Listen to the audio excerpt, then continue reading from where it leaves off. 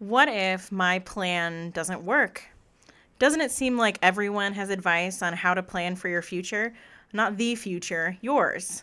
Your aunt read an article about this industry, which is sure to be hiring. Your dad knows a guy you should absolutely meet. Your professor wants you to check out this graduate school. Your roommate already has a job lined up and now has infinite amount of job-seeking wisdom to share. Today's episode of Podcast Meets Purpose acknowledges that while plans are great, plans can also fall apart.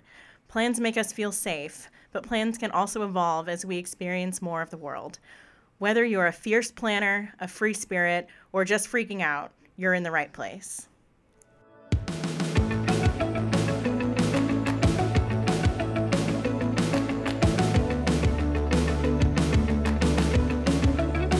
Hello, everyone. As usual, you've got me, Thais Carter, but with a slightly huskier voice. And me, Allie DeVries.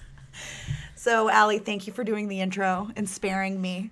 If you all hear any slurping during the recording of this episode, it's because I have a cup of hot tea next to me, so you can bear with us. The demands of podcast recording will not make room for my sickness.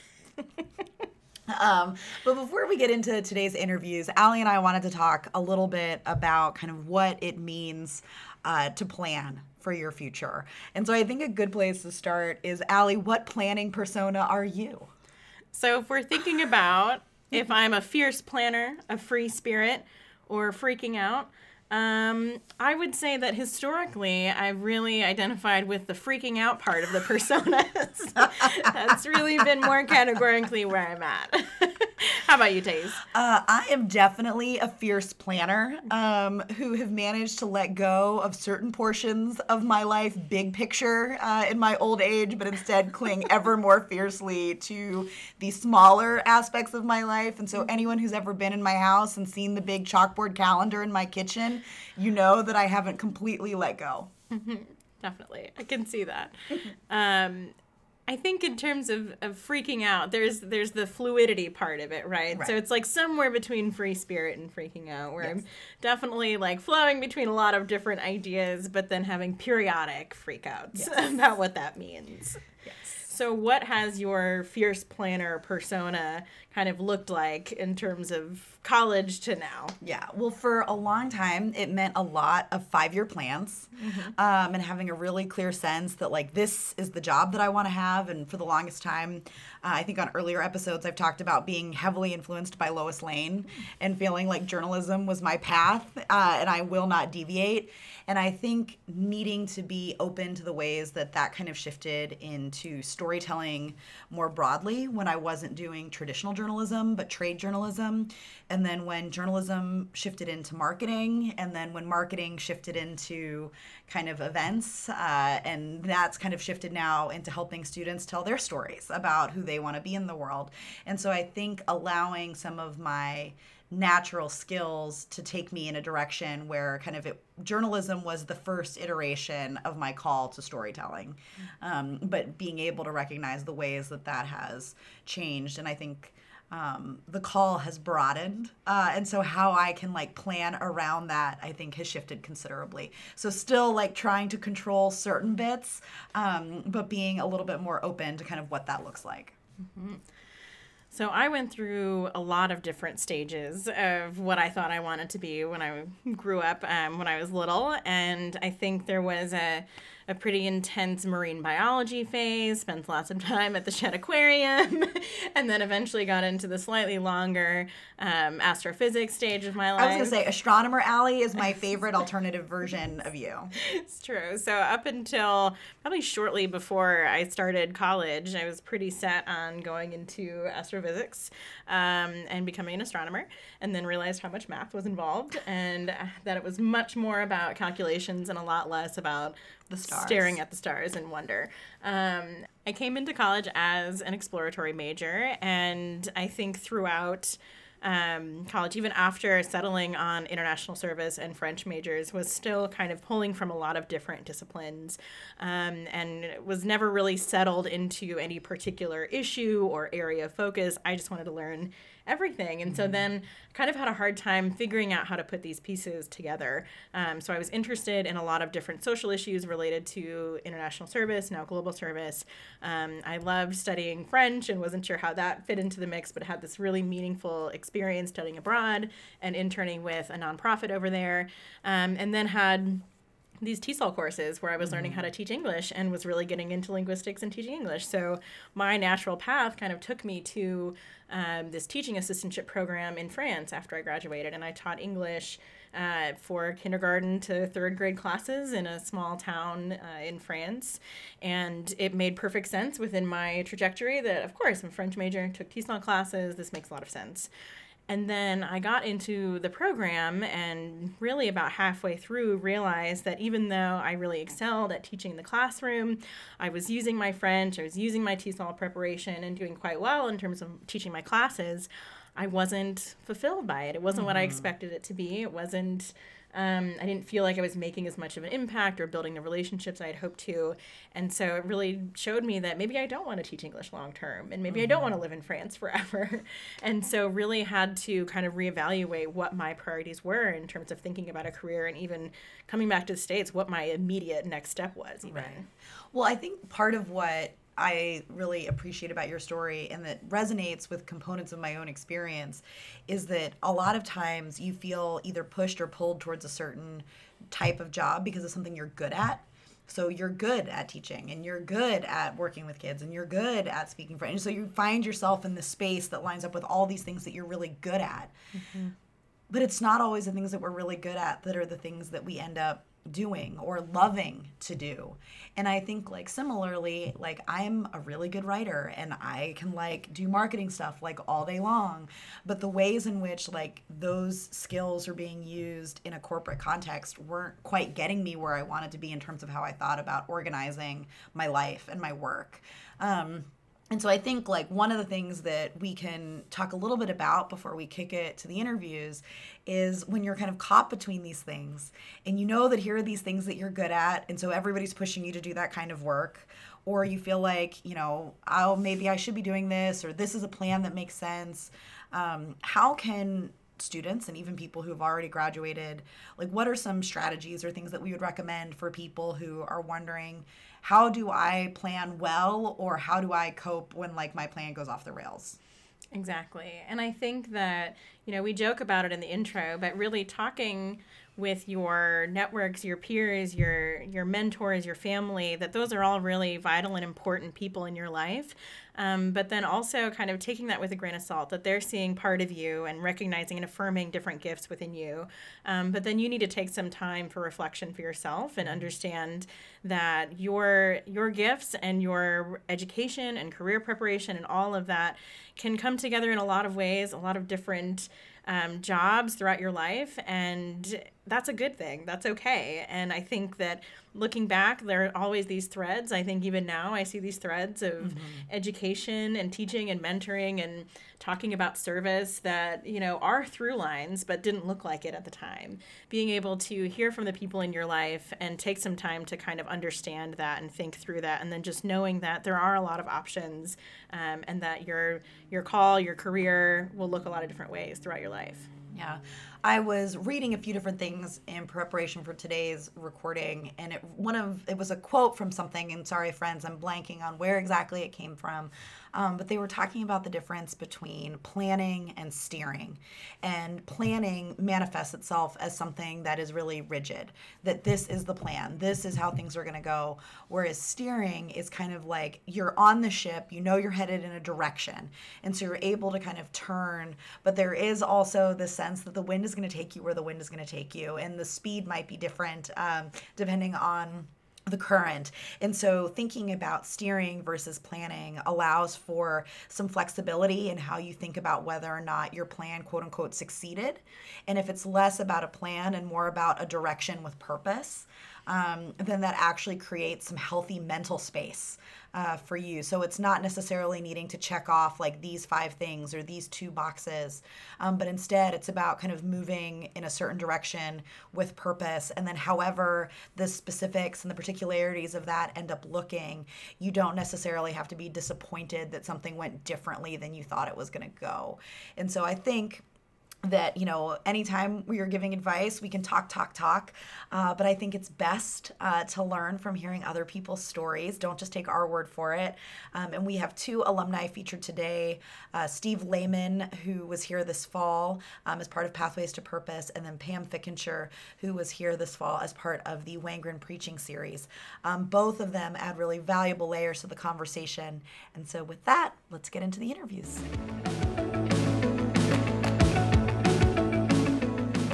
This fall, we hosted Steve Lehman, a Valpo mechanical engineering major who graduated in 2009. Today, he's the assistant director of the University of Chicago Innovation Fund, an early-stage fund dedicated to the commercialization of research and technology generated at the university. His path to this very interesting work was by no means a straight line. In fact, I think Steve lived through every graduate's worst nightmare. A post-graduation job was offered, then fell through, leaving his well-laid plans pretty well scrapped. Rather than me tell the story, let's jump into the conversation. Stephen Lehman, fall of 2008. Oh. You're just back from fall break. Okay. Are you thinking about your future? Are you freaking out? Fall of 2008. Yeah. Yes, I'm freaking out. Yeah, I'm freaking out. Particularly for me because I had no idea what discipline I wanted to go into. When I came into Valpo, I had thought, well, I'm either going to be a pastor or I'm going to be some sort of engineer without really knowing what an engineer was or what that meant. And I feel like I still didn't really know the answer to that after a number of years being at Valpo. And at that point, I was still kind of on the fence, I think. I think I was shifting more towards engineering. But what kind of engineer do you want to be? But there was still a part of me that was thinking, Steve, maybe you will be a pastor. Maybe you will go into seminary, and working through those things. Are there ways that you think kind of the Valpo way of doing things, and I think because, as we've talked about at different points today, that there is this emphasis at Valpo about wanting students to graduate not just as good professionals, but as good people. There are ways that that's messier. But as somebody who now is kind of on the other side of that, are there things that you appreciate about that process now that, you're kind of in the working world, kind of doing the thing? Totally. Are there ways that you look back and it's like, oh, like I'm really glad that as confusing or, not quite knowing what discipline I wanted, like, can you appreciate that in a different way now? Yep. Going back to that sort of 2008 freak out question, for me, I was obsessed with this decision or with this question of how do you make the right decision, right? How do you know what you're called to do? How do I know, what type of career I should be going into? Because I really don't feel like I necessarily fit into any of these. And, growing up in some evangelical Christian circles, there's sort of, well, you can find God's will. And if you pray for him to reveal it to you, he's going to line it up for you and give you the specifics. And, I had a voice like that from growing up, just one voice, but that was pretty loud. And I'm thinking, oh, how do I get into the center of God's will, all this kind of stuff. And I was very quickly disabused of that idea at Christ College by great professors who sort of, I remember the first book that we read, which is still the most important book that I've read in all of my intellectual formation, was Aristotle's Ethics. And it's about how making good decisions, living the good life, capital G in both senses. How do you determine what is the good and what is the bad? It's less about having a formula. It's less about trotting out proofs. I'm an engineer. I really love to say, okay, here are the premises and how do I move from them to, the right number that I'm going to circle and hand to my professor. But actually, the way that you determine what the good is for you and just in general is to be good. And to be good is to be shaped in a particular way. That's like the central the central idea of virtue ethics. To be a virtuous person. And Yeah, that was for me a critical thing that was passed on to me by Valpo, and that's shaped who I've become. And it, like you're saying, is it messy? Oh my gosh, it's so much more messy. You could go to Princeton, you could go to wherever, and it's Yeah. okay, I'm going to go from X, I'm going to become an investment banker, then Right. I'm going to go and Right. get my MBA, whatever, like a lot of my classmates did, and it's formulaic, it's safe, but to me it's less interesting, and you never really get into the core questions. What is good? That's what I wanted to do. Yeah. Well, this is one of those things where I think sometimes it can be really easy to, like, let's say, look at someone's like LinkedIn page, Yep. and you can see a list of all of these things that they've Oh, yeah. done, but you kind of miss the narrative of Right. how they got there. And so, for example, you do have an MBA from Notre Dame, and so these things together are impressive. But how you got to your MBA, Yep. like that path, I think is really different than when we talk about people who graduate from Ivy League institutions and Sure. your natural next step is either law school or business school. Right. So how did you determine kind of the process by which deciding an MBA was the next right move for you? Like, Sure. what took you from here to kind of that point? Oh my word. So can I go into some of the Yes, details of the do story? it. Yeah. I mean, so for me it was, I was starting off 2009, getting ready to graduate, or I guess, fall of 2008, getting ready to graduate in 2009, and lined up a job with Caterpillar, and Caterpillar said, Steve, sorry, the economy's tanking. We're laying off a ton of folks, right? So this is back where my should I be a pastor kind of Right. part came in, and I decided, oh, well, you know what, I'm going to take a gap year, and I went to Oxford to study theology for a year. That was my plan, right? It didn't go according to plan. So I got to Oxford, and for the next actually year, was in the deepest depression that anybody could experience. Definitely not on my LinkedIn, right? Yeah. And I shouldn't say the deepest depression anybody could experience. It was a deep depression. Yeah. And it cut short my time at Oxford. And I came back and had to pick up the pieces and figure out what I was going to do. Well, the first thing you need to do is get to work. That's my dad right there. Thank God. So I got a job as an engineer to pay the bills. And I was excited about it. When I got into the nuts and bolts of the job, didn't love it. And so I spent the next year really discerning, who am I and what do I want to do? And I had a lot of baggage from growing up, thinking about sort of, work sucks and then you die. Just not a lot of, there weren't a lot of options in my mind about what a person could do. And I feel like through a year of prayer and discernment in that job right after Valpo, I was able to shift, and I really felt the hand of God shifting me in a different direction. And it shifted me into the humanitarian sector for a little bit of wandering in the desert, frankly, where I went to D.C. and I took a 6-month fellowship and was going to go to Notre Dame that next year. I ended up staying in D.C. for 18 months and kind of cobbled together a number of either non or very low-paying jobs in the humanitarian sector. And thinking about, okay, how do I connect my skill set and my passions for what I know I'm called to do, which is to work with those who are on the margins, who are really vulnerable. Right. And I got shifted in that direction. But there was a point where I saw that people in the humanitarian sector don't have engineering degrees or a background like mine, and the people who are hiring for the roles that I want to have, they don't like my background. And so I got to go and do something else to figure out how I can weasel my way into this. And that's where I went to Notre Dame. Yeah. An MBA is a really good fit for that sort of thing. A little bit of a reboot. There are a lot, especially in full-time MBA programs, where you can say, okay, I've wandered a little bit and I've gathered a bunch of experiences, and now I want to kind of reframe and start over. And that's what I use Notre Dame for. Excellent. Now, one of the things that I think is always helpful is, as you're kind of figuring these things out, were there either kind of examples of people who were doing the kind of work you wanted to be doing, or people who were approaching their work, even if it was different from your work, in a way that you're like, I want to feel that way about going to work in the morning? Are there folks who stand out for you as either kind of one example or the other that you really kind of look to during that time? Yeah.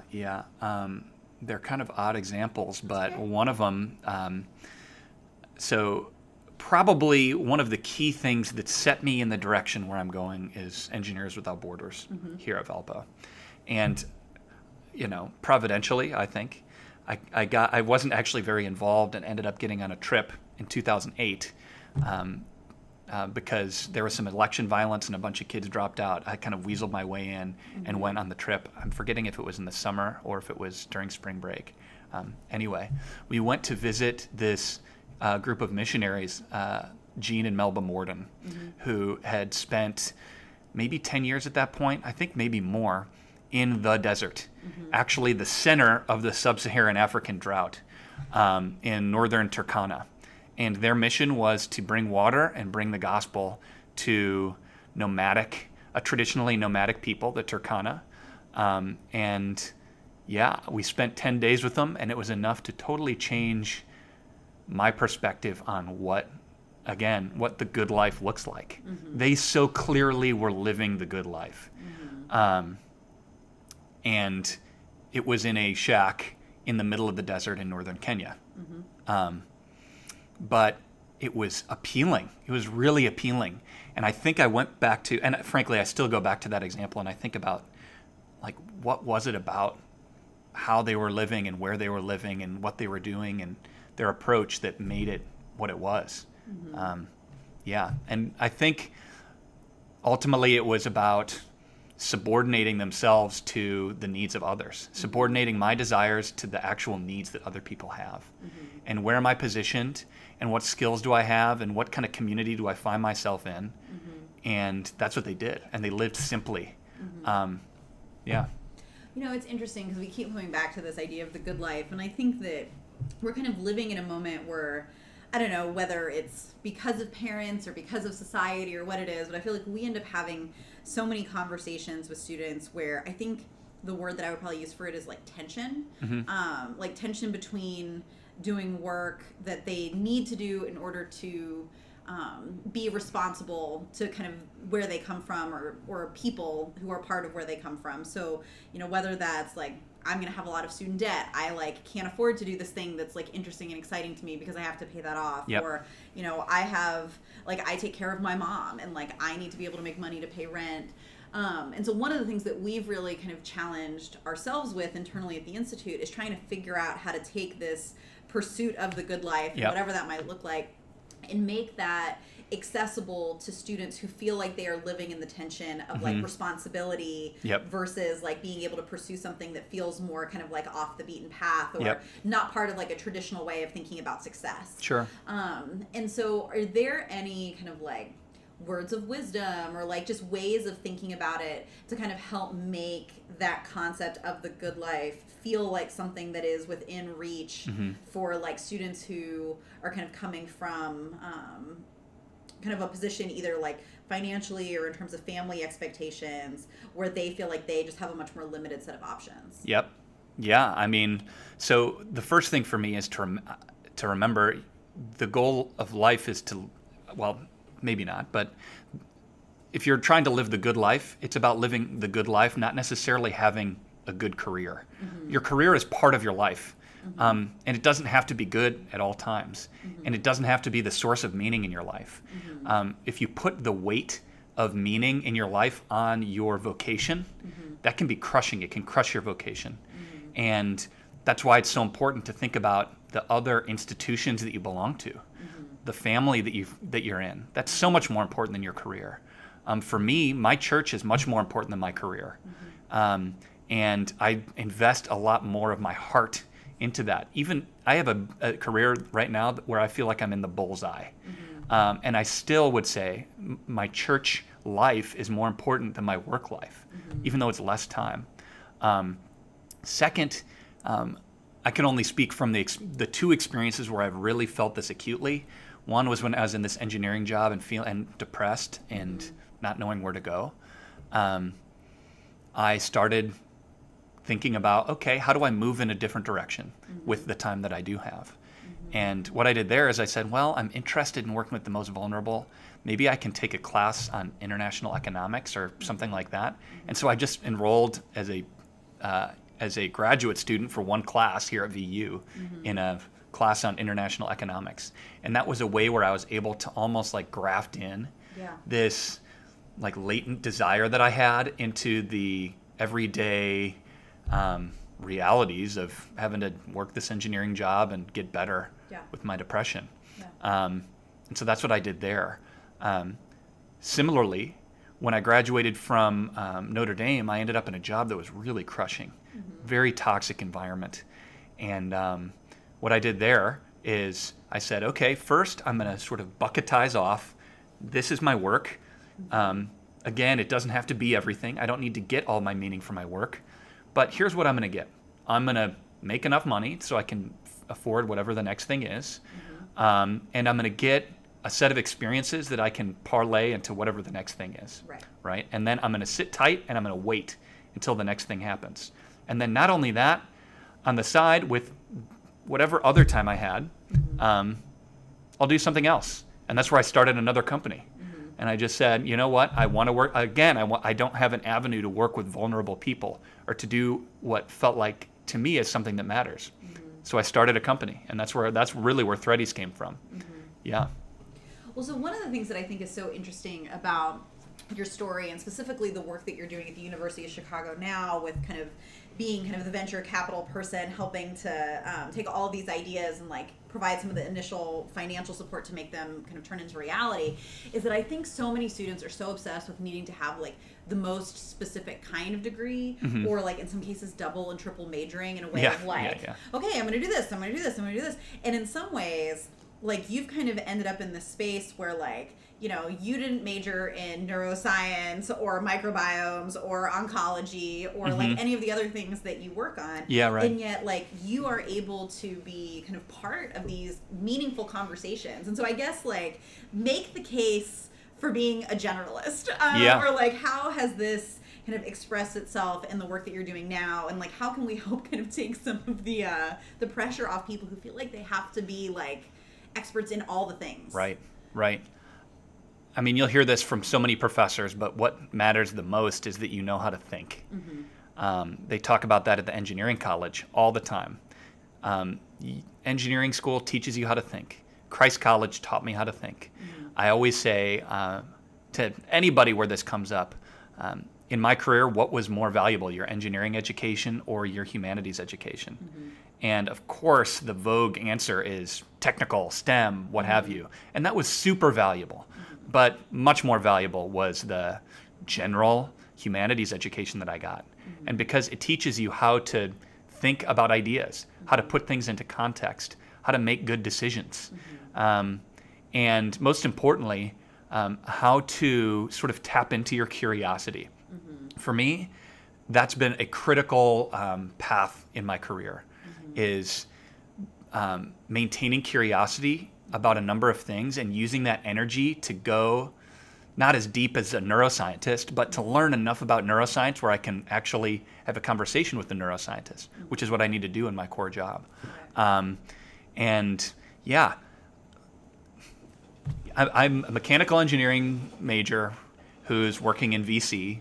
Almost all the people in VC have similar pathways, though. And it's true in so many different careers. It's really get good experience and know how to think and work hard, and don't be worried about the specifics of the degree that you're going after. That's what I think. Well, one of the other things that I wanted to ask you about is, I think like when we hear about things like investment, I think we think about like kind of these big investment firms. And I think one of the things that has been really interesting about the different kinds of things that you get to be part of is the different kind of social impact component. And not just, you know, with your work at U of C, but, you know, even with Threadies and the other things that you've been a part of. How important for you has been kind of like working with the end in mind and thinking about the end, like kind of the end user, or like the core audience or customer? How present is kind of that person in your mind in going about your different kinds of work? All the time. Yeah. When I was at Notre Dame, I thought I was going to go into one of two careers. I was either going to go back into the humanitarian sector in sort of a management administration type role, or I was going to go into impact investing, which is investing in startups that are working in the humanitarian sector directly. because I think in some ways my perspective was a little bit limited by what is impact first. But because really I was oriented on how do you solve problems, real problems, not the surface level problems that it seems like Silicon Valley is zeroed in on, all ridiculous things that are coming out all the time and wasting so much of our energy as a society. But how do you solve real problems? And can we orient minds and technologies and ideas towards those particular problems? How do you do that? Over time, I think I became less obsessed with the idea of being under the quote unquote like social impact umbrella, only because, and again, this goes back to Valpo, and particularly the senior seminar we did at Christ College, thinking about what is vocation and what is good work. You can do good work that is humanitarian in almost any context. You could work for Caterpillar with a humanitarian mindset. It just depends on how you're orienting yourself. What things are you thinking about? What's filling your moral imagination?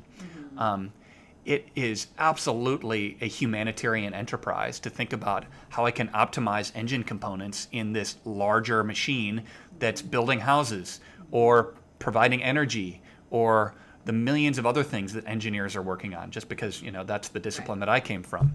I think it can be damaging if we focus too much on these specific monikers. If you have impact careers and you have other careers that are just careers. Right. Almost everything that you can do can be done under this aegis of social impact. It just depends on the orientation of your heart. I mean, to be fair, there are things that you could not do. There are things that I would cross off. Sure. I would be uncomfortable working in a number of sectors, but barring some like moral failure or some like viciousness of an industry, I think any industry, orient yourself towards the good and towards others, and that's where you're gonna, fulfill that inner desire.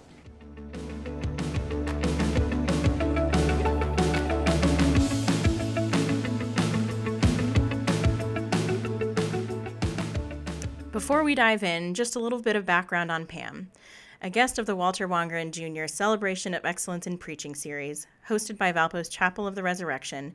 Reverend Pam Fickenshire is the senior pastor at St. John Lutheran Church in Northfield, Minnesota. An ordained parish pastor in the ELCA since 1997, she received her MDiv from Vanderbilt Divinity School. Pam was the founding pastor of Spirit Garage, one of the first emergent church startups designed to reach younger generations. Enough for me. Let's get to our conversation with Pam. Well, so I'm curious. So you were a German major, but talking about being kind of fourth generation kind of Lutheran pastor, I feel like sometimes there are people who, my parent was a pastor, my grandparent was a pastor. I never want to be a pastor, versus others who really see it as like the family business.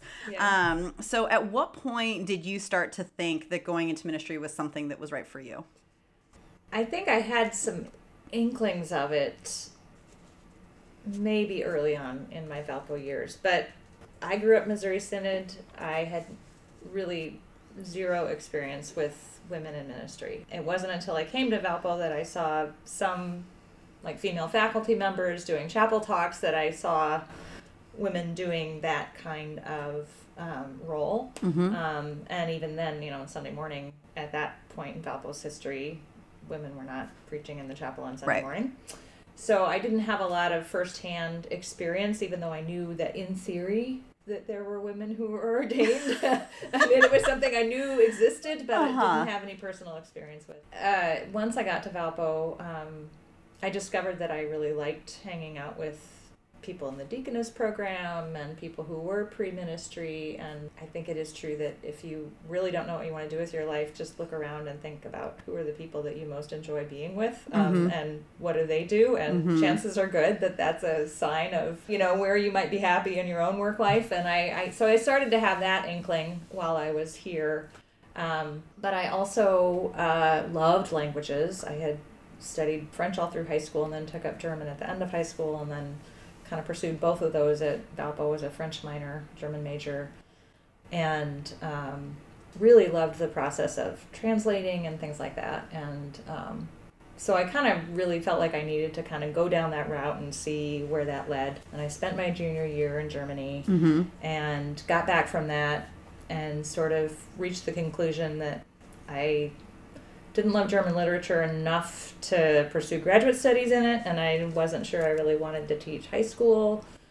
I took a few more classes in areas of study that I hadn't taken before.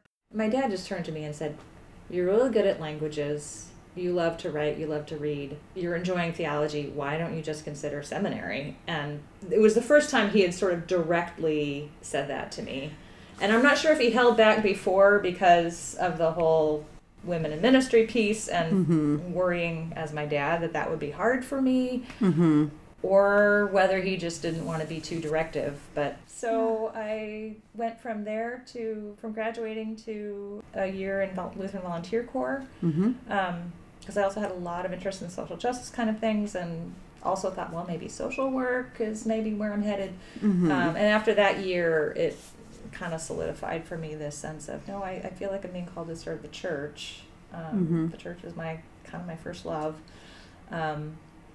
And I need to do that by going to seminary. So yeah, that's really cool. I also think that it's interesting, kind of in pulling different threads within your story, in taking the year to do LVC, that it's interesting because I think you see it much more with women here on campus than with men. But this idea that if I want to serve people, that social work or some sort of helping profession is the way that I'm going to do that before they consider ministry in kind of whatever form that might take, which is really interesting. And so I'm sure that there will be a lot of different students who are also participants in our church vocation program who are going to be able to come hear you on Sunday. But I'm curious that, for those who don't get the chance to interact with you, are there things that you feel like you've learned about kind of how to discern whether your call to serve is something that manifests in kind of a practical serving profession like social work, education, health profession, something like that, versus kind of this more pastoral, kind of ministry-based way of doing that? Is there something, like, what was it that clicked for you that, like, social work wasn't the thing, wasn't the path? When I was in Lutheran Volunteer Corps, I was working for a large Second Harvest food bank. So there was a big sort of administrative side to that work, and also access to a lot of different social agencies, everything from really small church-based food kitchens to really, really large feeding programs and homeless shelters. But I think for me, where the real satisfaction and sense of calling comes is in being able to sort of tell the story and to connect stories of who people are and how God's working in their lives. And and in the church you get to connect that with the biblical story, and it's that kind of integrative work of telling the story and trying to make sense of it all. Yeah. Intellectually, that's what really fires me. Well, why don't we talk about Spirit Garage? Okay.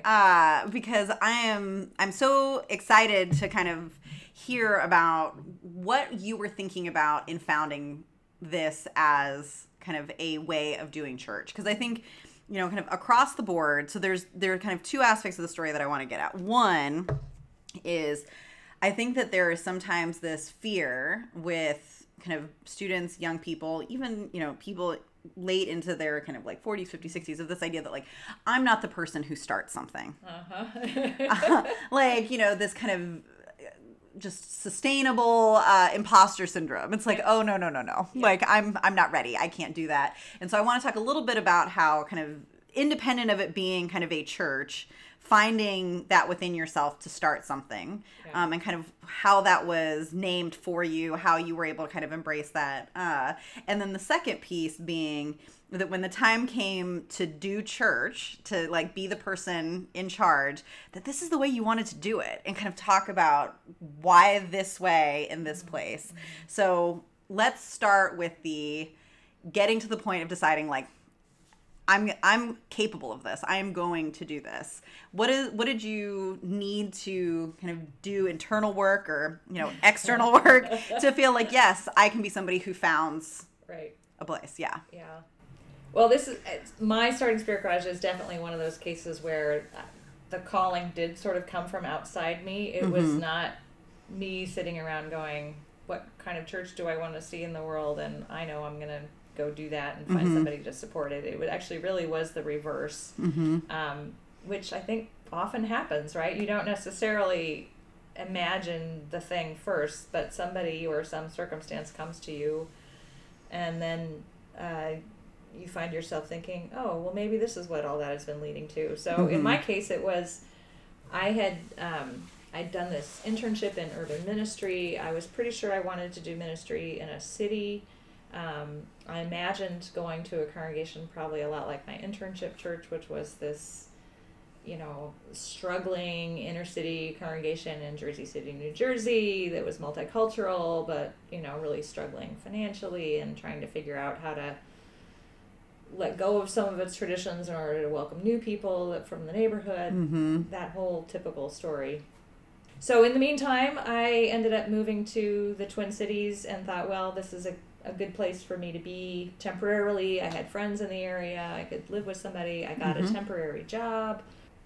And in the meantime, tried to just get to know some people in the area and people doing urban ministry, and started talking to other pastors and synod staffs, and just sort of said, I'm in this holding pattern, but if you hear of anything, let me know. And lo and behold, out of one of those relationships, somebody called up and said, so there's this church in Minneapolis that is looking at starting a new ministry to young adults.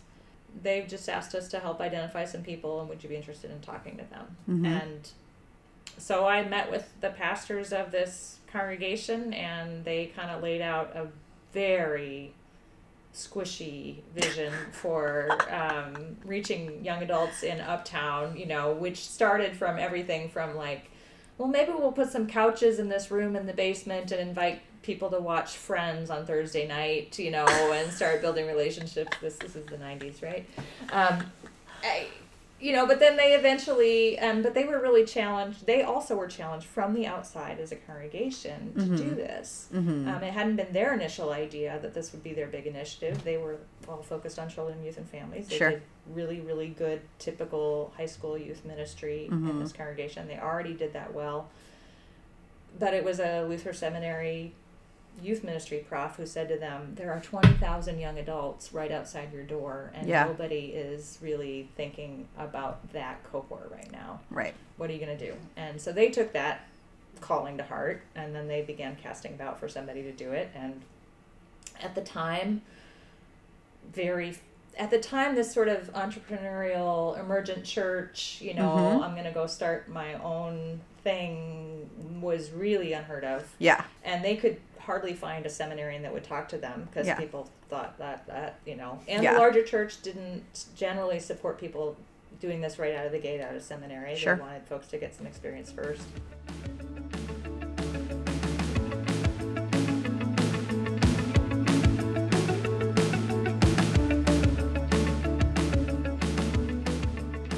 And that's a wrap. Thank you for listening to Podcast Meets Purpose, brought to you by the Institute for Leadership and Service at Valparaiso University. We hope you check out our past episodes and stay tuned for all of the great conversations to come this semester. We'd like to recognize the outstanding work of our producer, Felicia Iskandon. Our intro theme is by Hook Sounds Music. You can stay connected to the Institute by liking us on Facebook, following us on Instagram, or subscribing to our YouTube channel. Thanks!